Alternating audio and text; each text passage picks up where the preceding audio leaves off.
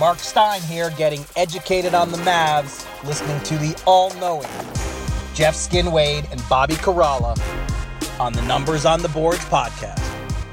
Welcome to Numbers on the Boards, your weekly podcast for all things Mavericks. I'm Bobby Karalla from Mavs.com. We got Mark Stein on our open today, which adds to the star-studded cast we've assembled. I'm so pumped that we got Das Sound Machines and Funny Man Flula recorded our last intro for us, because that means that I'm only 1 degree removed from Anna Kendrick and the Russell Westbrook fan, Barden Bellas. Joining me today is a guy who is 0 degrees removed from Frank Tilakina superfan Michael Rappaport. He is 1/3 of the Mavs TV broadcast, 1/2 of the Ben and Skin show, but 100% not a fraction. He is Jeff Skinwade. Wow, that's an man. I was excited for this podcast before, but now I'm sort of bouncing off the walls. That was a fantastic introduction. Hey, thank you, man. I'm excited. It is a good day. I'm a big Anna Kendrick fan too. Are you? She's pretty awesome. Yeah, we don't have to argue over it, like who's more of a fan, but I'm very impressed with her work. Yeah, no, I love her catalog. She's got a lot of good stuff going on. She does, man. She does. Okay, so coming up a little later in the podcast, I was joined by Wesley Matthews, caught up with him this weekend. But Skin, first things first, we got to get to the important stuff. You spent the weekend in Oklahoma City. Were you haunted at the Skirvin Hotel? No, I was not, because I've been to the Skirvin many times, and I've, in fact, confronted Bessie. If you look at the legend of the Skirvin, it's all about Bessie. And I have confronted her emotionally, mentally, not really physically. That'd be weird. But so I'm not worried. But I would encourage people, if they want to go do a deep dive on the internet, several years back, the Mavs TV production crew, we pulled a prank on Shawn Marion at the Skirvin. That was during the title season, wasn't it? It was the year after. Okay. It was the year after. And it's really great because I don't want to give anything away, but one of your all-time favorite Maverick players jumps out and scares Shawn Marion. So if you just Google, like, Marion Skirvin, Shawn Marion Skirvin, it'll come right up. And I encourage everyone to do that immediately after listening to the podcast. And also, by the end of the podcast, they'll be scrambling to Mavs.com to try to win tickets to the Spurs-Mavericks game on Tuesday, November the 14th. Absolutely. So it's like a big internet deep dive. You go try to win tickets to the Spurs-Mavs game, and then you do the whole Shawn Marion Skirvin bit. From Mavs.com to YouTube. Right. Then back to Mavs.com. It's amazing how Cuban invented the internet, right? He did. Him and Al Gore got together. I don't even know how it works, but we all benefit from it. Yeah. So, aside from confronting ghouls emotionally and spiritually, there was also some basketball played. Yes. In the last few days by this team. So, Skin, the back-to-back, the Mavs dropped both games. That Cleveland game could have gone either way, really. Great game. They were shooting for the lead with under a minute left. That was an awesome game. OKC, it was the third quarter. It was the story of the third quarter. What have been your impressions of this team since the last time we recorded, especially with these two back-to-backs? The record is 2-12, but it seems like they've kind of figured some stuff out. I think they have, and we want to reiterate to everybody that even though Bobby and I do the jobs we do, we're still Mav fans. So I know that I go through these highs and lows emotionally as the season progresses, just like any other fan does. Even though I tell myself all the time, "Dude, relax, 82 games, blah blah blah." But the feeling from the end of the Minnesota game to the end of the Washington game, you talk about extreme highs and lows, right? And I think that's the main thing when your record is poor, is big losses feel extra heavy. And so the Washington win was huge because if you look at it, Dennis Smith Jr. was involved in the first 14 points in one way or another. And they started the game with the alley-oop play that they started the season with, which was very much a tone-setting play. And it's really all about getting Dennis dialed in because he is so important to this team, despite the fact that he's 19 years old and all this stuff. We ran a graphic last night, Bobby, at the beginning of the broadcast of Russell Westbrook's first 11 games and Dennis Smith Jr.'s first 11 games.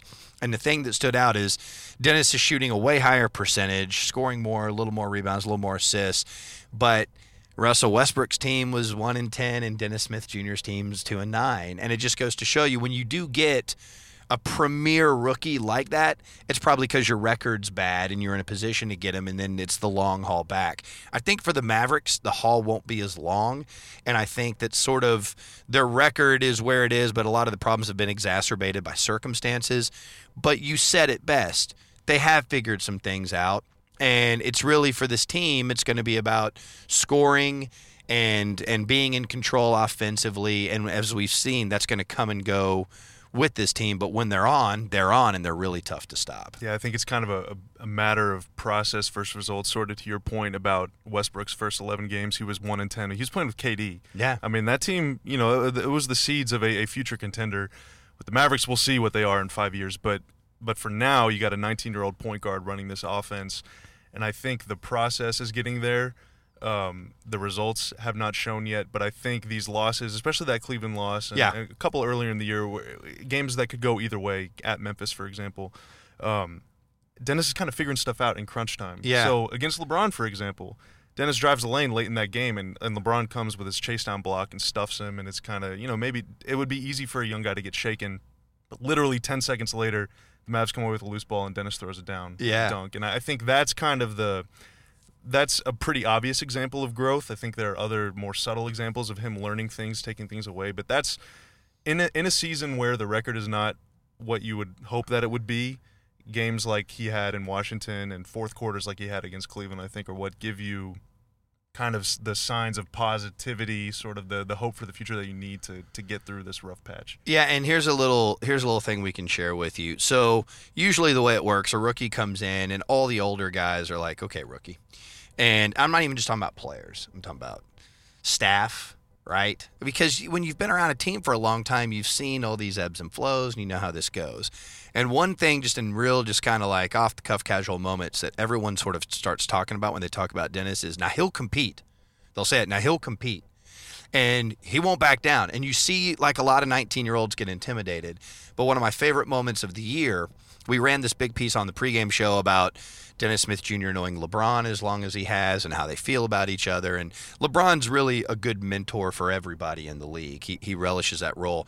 But when Dennis Smith Jr. went in and missed that up and under layup, and we could talk about whether or not he should have gone up on the strong side or whatever, he was distraught. And LeBron James counseled him the whole way down the floor from free throw line to free throw line. He wasn't looking him in the eye. They were walking side by side and talking out of the sides of their mouths to one another. And knowing what we know about them, LeBron was picking him up. And if you look at the way Dennis carries himself, it's not cocky. The confidence is so out of control with this guy that he feels like he's on a level that LeBron's on. He's just got to get there. And the same thing with Russell Westbrook. He competed last night. I mean, it's easy when you get down 20 to hang your head, but he still competed. And that's what everybody says. The kid will compete. He'll compete. And that's something that's maybe more intangible or maybe more abstract, but if you project that out, it checks all the boxes of, yes, this is a future all-star. This is a elite style building block. Well, there have been some louder examples of guys believing in him. LeBron, for example, is one of them. Mm-hmm. I mean, when was the last time that there were superstar level players, whether that's LeBron or Steph Curry earlier in the year, all these guys that have been to All-Star games and All-NBA teams and stuff? I mean, all of these guys cannot find enough good things to say about Dennis. They see him as a young version of one of them. Dude, so these guys are all elite athletes, but there's levels at the top. Right? There's absolutely levels. And so, the superstar guys, they don't let you in the club. You got to kick down the door and walk into their club. And they're all kind of sitting there going, well, the door's open for you, buddy. Like, they see it. When there's something that separates you at the very top. And so one of the things I've always enjoyed about doing the broadcast is just turning and looking at the expression on Derek Harper's face at certain times, because it tells you so much. The OGs don't want to give it up. They're not just like, yeah, you got it. Like, they want to see it. And there's moments where Dennis will do something so effortlessly where Harp's eyebrows raise up so big and he kind of shakes his head like, damn.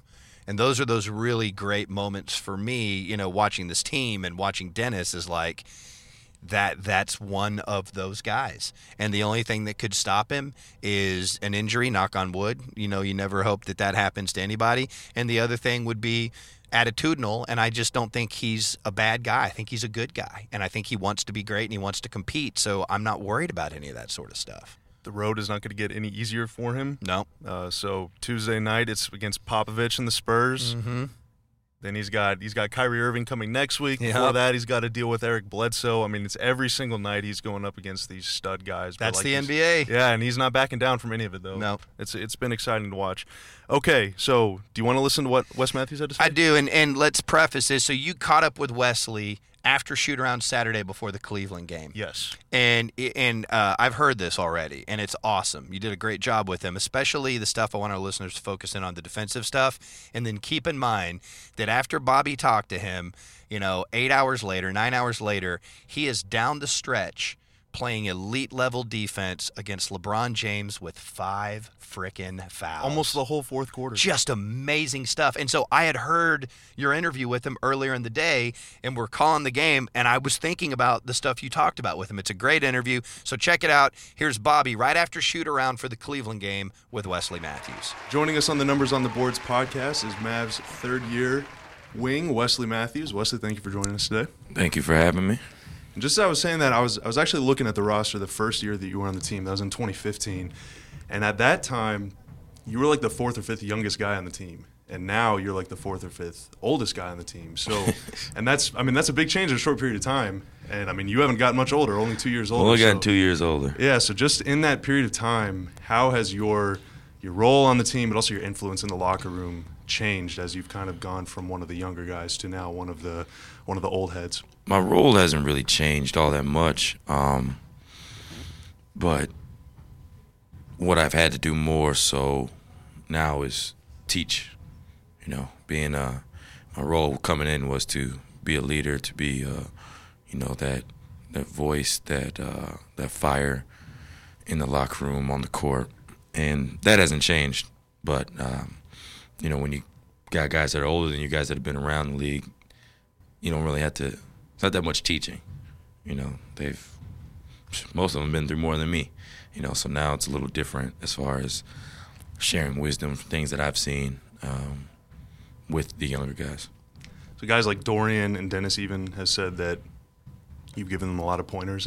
Obviously you're known for your defense and your shooting, but is that primarily what you help them out with, is kind of the finer points of defense, or what are the sort of things that you impart? I'm a basketball player, and I've seen a lot of very, very good and great basketball players at all positions, playing against them, guarding them. I'm a student of the game. I watch the game. I love the game. So, just talking basketball. I didn't come into the league as a shooter. I still wouldn't consider myself a shooter. Yeah, I can shoot, but I see myself more as just a basketball player, and this league is now becoming more and more a way of being able to play basketball, getting away from sets, getting away from traditional two bigs and an athletic wing and a shooting guard and a point guard. This league is going small. Golden State won it with a 6'7" center. When Cleveland won it, LeBron was playing power forward and Kevin Love was playing center. So, you have to be able to play basketball. In order to play basketball, you do have to play two ends, right? And, offense now is about sharing the ball. In order to play basketball well. Yeah, in order to play basketball well, yeah, exactly. So offense now is about sharing the ball, playmaking. That's something that you're doing more of, too, this year. Your assist numbers are up. You're dribbling more, handling the ball more, attacking more. But on defense, I feel like fans and even, media guys and all of us, we don't really know what makes a player good at defense. You can look at someone and say, well, he's trying hard, but he's not actually making it difficult. Some guys, maybe they don't move as much, but they're really good. They protect the rim or whatever. So in your opinion, what actually makes someone good? Is it about desire? Is it about work ethic? It's 100 about desire, your heart. Obviously, like you said, there are some extremely athletic players and people that aren't good defenders. And there's not so athletic players that are great defenders. It's about whether you want to do it or not, whether you want to put forth the effort or not. And do you want to study? Do you want to do the hard stuff? Do you want to do the dirty stuff that doesn't necessarily get showed up like you just said? It's hard to analyze it. And I think analytics on defense, honestly, is terrible because you can't necessarily get into the focus of you can't quantify the heart and the will. Some people can just be at the right place at the right time. Well, over the long stretch of time, if they're not consciously putting themselves there, and they just happen to be there because of whoever else is on the team with them, or whoever else is on the court with them, or whoever else they're matched up with. It's different than, you know what I'm saying? So it's like, to a casual fan, what makes someone a good defender is someone that's going to sacrifice their body. I would say that would be the easiest way. If you see someone step over trying to take a charge, you're like, you know what? They have the principles of what it means, what it takes to play defense. It's sacrifice. Defending is sacrifice because it's a lot of energy, way more energy than the offense in the court. Yeah, in offense, sometimes you don't even move. You just kind of stand around. Sometimes if you're calling a play and your number isn't called, your job is to be in the corner and space the court out. Yeah. So that doesn't take much energy at all. Yeah. So there was that play that you made against Lillard last year that I think everyone kind of considers probably your most iconic moment as a Mav. But there's a play before that, season before that, in the playoffs, I think it was, at OKC, where I think you were guarding Durant, and it was an inbounds play at the very end of the game, and you got screened like into the third row. I mean, you got decked, and you fell to the ground, you got back up, challenged his shot, he missed it. Somebody got the rebound again, you ended up on the floor again, got up and challenged it again, or stole the ball, or just something crazy sequence happened. You ended up on the other end of the floor with a breakaway layup to give the team a lead. I think that was the game that you won in that series. Yeah. I mean, is that kind of what you're talking about? Just willing to lay it all out there? I mean, I think that some people just don't realize. I remember the play. It was a double stagger along the baseline, and probably one of the strongest human beings alive, Steven Adams. Was it Steven Adams or Ibaka? I don't remember which one of them. It was probably both, honestly. I think I got hit by both. I don't know which one of them put me on the ground. And, instinctively it was just like, get up, because they're not going to call a foul. They're not going to stop the play. So, I got up, bounced up to contest, KD. And then the ball came back to us. So we wrestled for it. And I was able to rip it away. And I probably should have tried to dribble it out, but I was just so in the moment that I just took it down court. And I saw Steven Adams, and I bumped him to try to get a little more separation, and then ended up making the layup. But you can't play defense in just one thrust. It's got to be multiple. It's multiple waves of effort, multiple ways of will and fight, and I think that play personifies who I am and what I'm willing to give. And what I do give as a Dallas Maverick. I know my first 2 seasons haven't been great as far as shooting the ball. And, that's for a multitude of reasons. But I'm going to take the blame for all of that. That I'm never going to pass blame anywhere else. I know I should have been better. I should have shot the ball better. But my heart, my desire to win, my will to win, my love for my teammates, my love for my community, my love for what I do is never wavered. No matter how well I'm shooting, whether I make 10 threes in a row or miss 10 threes in a row, I don't care about any of that. I care about the result at the end of the day, and that's a win. And if my job is to play defense and get hit over and over and over to bounce back up to contest, that's what I'm going to do, because that's what I'm about. That's the part about it, though, that would just – I feel like in order to want to play defense, in order to want to get just killed every night, I mean, you take more hits than everybody. You end up on the floor more often than anybody. I mean, you kind of have to be insane, and I don't mean that as an insult, but, like, you could leave it all out there and a guy still drops 30. And people don't say, well, he would have got 40, but he only ended up with 30, because you stopped him. I mean, that's the part that's just got to kind of drive you crazy sometimes. A little bit, but, there's different levels of fans, and there's the diehards. But, again, I'm doing it for my team, and my team is out there with me every single night. They're competing with me every single night. The coaches are seeing us every single night. If I feel like I let them – first of all, if I feel like I let myself down, that's the first thing. And I don't ever want to do that. I don't ever want to let myself, my family, my friends down, because they've been with me from day one. My teammates and my coaching staff are an extended family. Obviously, I never want to let fans down. But it's hard for fans to really recognize defense and recognize energy and effort and all that kind of stuff, because the game is just so points-driven. It's the flashy plays, it's the dunks, it's the threes, it's the deep threes, it's behind the back. People want 125 to 120 final exactly. That's how the game is gearing. And So it's hard to really, like you said, if someone has a 36-point night, it's like, well, it took them 25 shots to get that. It took them 15 free throws to get that. So it's a different situation. But, it does make you go a little crazy because you're just like, what, they didn't see the pick and roll and the pin downs and all that kind of stuff. It's not like, because as a competitor, it's like, no one's just going to straight up one-on-one give me 36 points a night. There's a lot of other factors into playing defense. And, but you just got to remember that you're out there fighting with your teammates every single night. And if my team member comes to me and says, hey, we don't feel like you had it. Or if my family or my friends text me and they're like, yo, you all right? You look tired out there. Then I got to really check myself. Like, hey, maybe I didn't leave it all out there. So let's talk about your teammates a little bit. So you got Dennis at point guard, 19-year-old rookie. There was a play in Washington the other day where he drove the lane, and there must have been 3 or 4 guys that crashed down on him, and he jumped in the air. And from the broadcast angle, you couldn't see him. All you saw was the ball slip out of that mass of humanity somehow and end up right in your hands for a 3, and you hit it. That was a big moment in the fourth quarter. Playing with him, I mean, you've only played with him, 10, 12 games now. How different is it for you to play with a guy who can get in the lane and who is that explosive and who commands that much attention?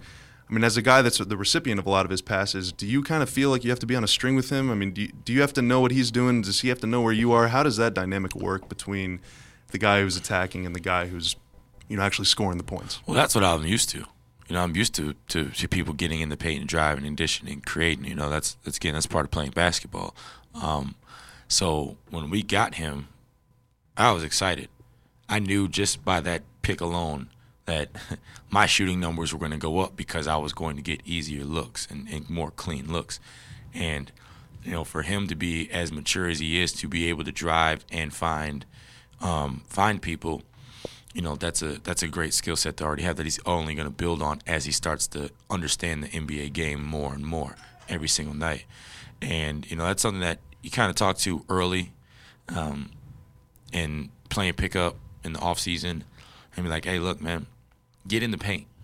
Just get in the paint. If you can't jump over somebody, then look out. And it's a matter of, there's been plenty of turnovers in practice, plenty of turnovers in pickup where we're trying to read each other. He's throwing some passes that I didn't think that I should have been to, but he's like, look, you're open right here if you go right here.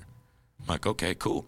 I've never played with a point guard that can run and jump over everybody and see something that, I'm trying to slide to his vision when he's on the floor, but he gets even more vision when he's in the air. So it's just a read and it's a feel, and I think that we're really developing that, and shoot-arounds help while we run through plays and stuff. We know where the spacing is. So he's been tremendous for us, and he's going to continue to get better. When he's on the floor this year, you're shooting 48% from 3. As I said. How often are you buying him dinner? He owes us dinner, actually. Oh, yeah. Yeah. You send him to make a food stop before flights? No, I haven't done that yet. We did that when we had all the camp guys, but we haven't done that yet, not specifically. He's wearing the backpack, though. He's definitely wearing a backpack. We got some great rookies. Him and Maxey, they've been great. G, when he comes up, Motley's been great. There's been no backpack flaws, no nothing. We haven't asked them to do much, but they've been good. Yeah. So last thing, now's your chance to maybe talk a little about one of your teammates. So right now on the Mavs all-time list, you are 8th all-time in three-pointers made at 393. That is as of Saturday, November 11th. You are 42 behind JJ in 7th place. So, will you catch him before the end of the season? Absolutely. Oh, he's done for. He's shooting it well. That's fine. He doesn't get the volume up that I do. So you're going to take him down? I'll shoot him in bunches. 42, that might be tough, but who's number 1?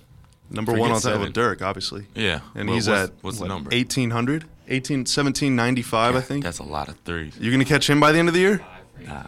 Yeah, 1795 for his career. That's a lot of threes. But since you came in, I think it's like 5 or 6 years in a row with 150 or 160 made threes for you. It's like you, Harden, Clay, Lillard, and Steph, I think, the only guys. So you could get there. 7 straight. My statistician tells me 7 straight with 125. Only player in the NBA in each of the last 7 seasons. The only Well, player in the thank NBA you. with 125. Appreciate that. How's that make you feel? You feel pretty confident I'm you're just going to catch doing JJ I'm just doing my job, man. Just trying to play basketball and win games. and saying, JJ, get out of the way. He's gonna move. Yeah. All right, Wesley, thank you very much for joining the podcast, and now we'll send it back to Skin. All right, thank you. Man, really good stuff there. Bobby Karalla with Wesley Matthews, and then we got to see the defense unfold Saturday night. And I know you track this stuff statistically with some of the stuff that Wesley's able to do. Yeah, for sure. Okay, so Mavs' last 2 games as of Saturday were Cleveland and Washington. So Washington first. Bradley Beal's last 3 before he played the Mavs. He was averaging 38 points a game on 57% shooting. Against Dallas, 23 points on 40% shooting.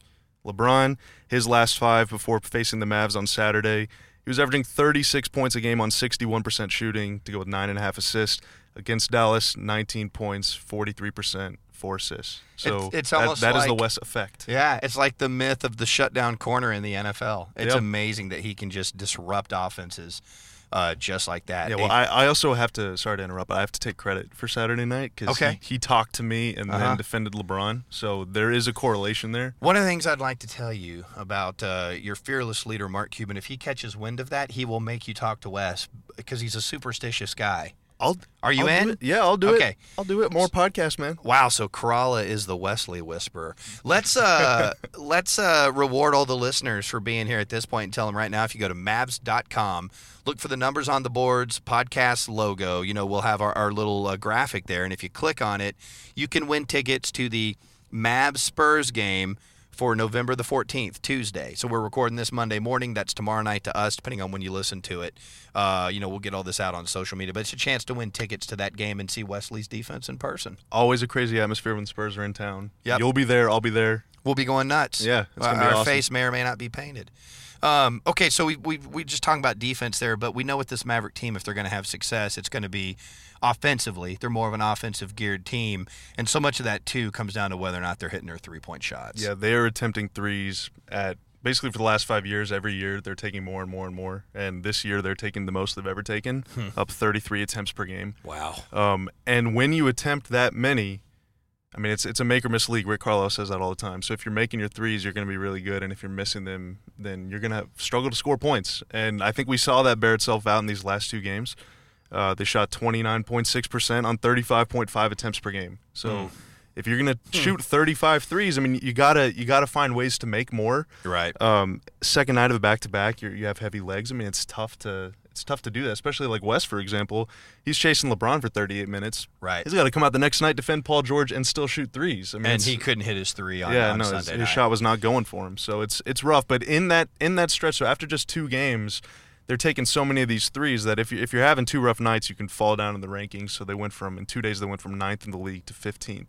God, 3-point percentage. So that that is stuff a can change. precipitous drop. Yeah, I mean it changes with the weather. But hey, if they go out tomorrow and hit 50% of them, then they'll be right back in the top 10. Yeah, and I think the one thing too, it is a league where you have to be able to make threes and make them in volumes. The one thing that and like this kind of drives guys like Harp crazy. You can't, even though you're taking threes, stop attacking at the same time. You can't, the word you'll hear is settle.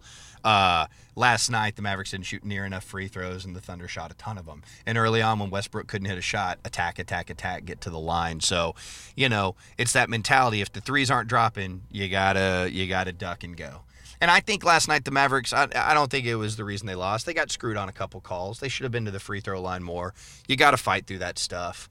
And that's the thing. If your 3 ain't dropping, you got to figure out a way to get to the line. And last night they couldn't make up for the 3s not dropping. Yeah, well, and then once you get to the line, then the defense is crashing down, so you have better looks at 3. So Absolutely. it all kind of ties together. Yeah, there's an amazing symmetry to all of that.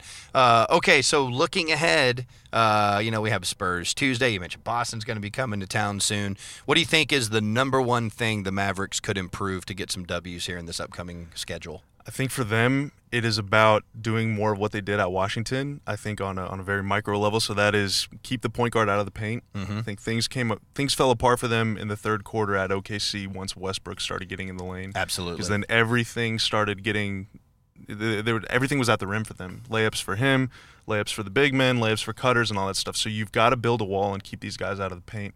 And if you look at the personnel coming in, It's guys like Bledsoe for Milwaukee, Right. Teague for Minnesota, Murray for San Antonio. These are guys that like to get downhill. Yep. And you've got to, that front line of defense, that's Dennis, that's Dirk, that's the pick and roll defense. You got to keep those little guys out of the paint.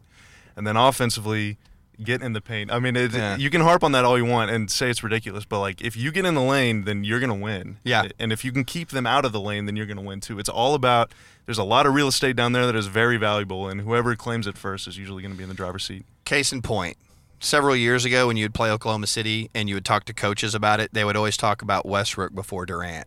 Why? Even though Durant's MVP type guy. Why? Because once Westbrook gets inside, everything falls apart. So hopefully Dennis Smith Jr. can be that kind of guy for the Mavs. And hopefully you've enjoyed episode 2 of Numbers on the Board, right? Because here's what we do. We give you exclusive interviews like what you did with Wes. We give you chances to win tickets and hopefully give you a little Maverick fun. So we want you to tell all your friends, retweet the links, put it on Instagram, Facebook. Tell all your friends Numbers on the Boards is the podcast for you if you're a Mav fan and you like to win cool stuff. If Skin tells you to do something, you do it. Unless you're my kids. They don't do a damn thing I tell them, those Kids, little farts. Do they listen? No. They wish their daddy was a famous YouTuber, whatever that is. wow. That's what kids are into. We can get this on YouTube if Let's they'll do listen. this. Yeah. If only we knew someone that knew what YouTube was. Oh, if only. All right. Well, thank you for listening, and we will catch you again later this week. Numbers on the Boards with Jeff Skinwade and Bobby Corrala.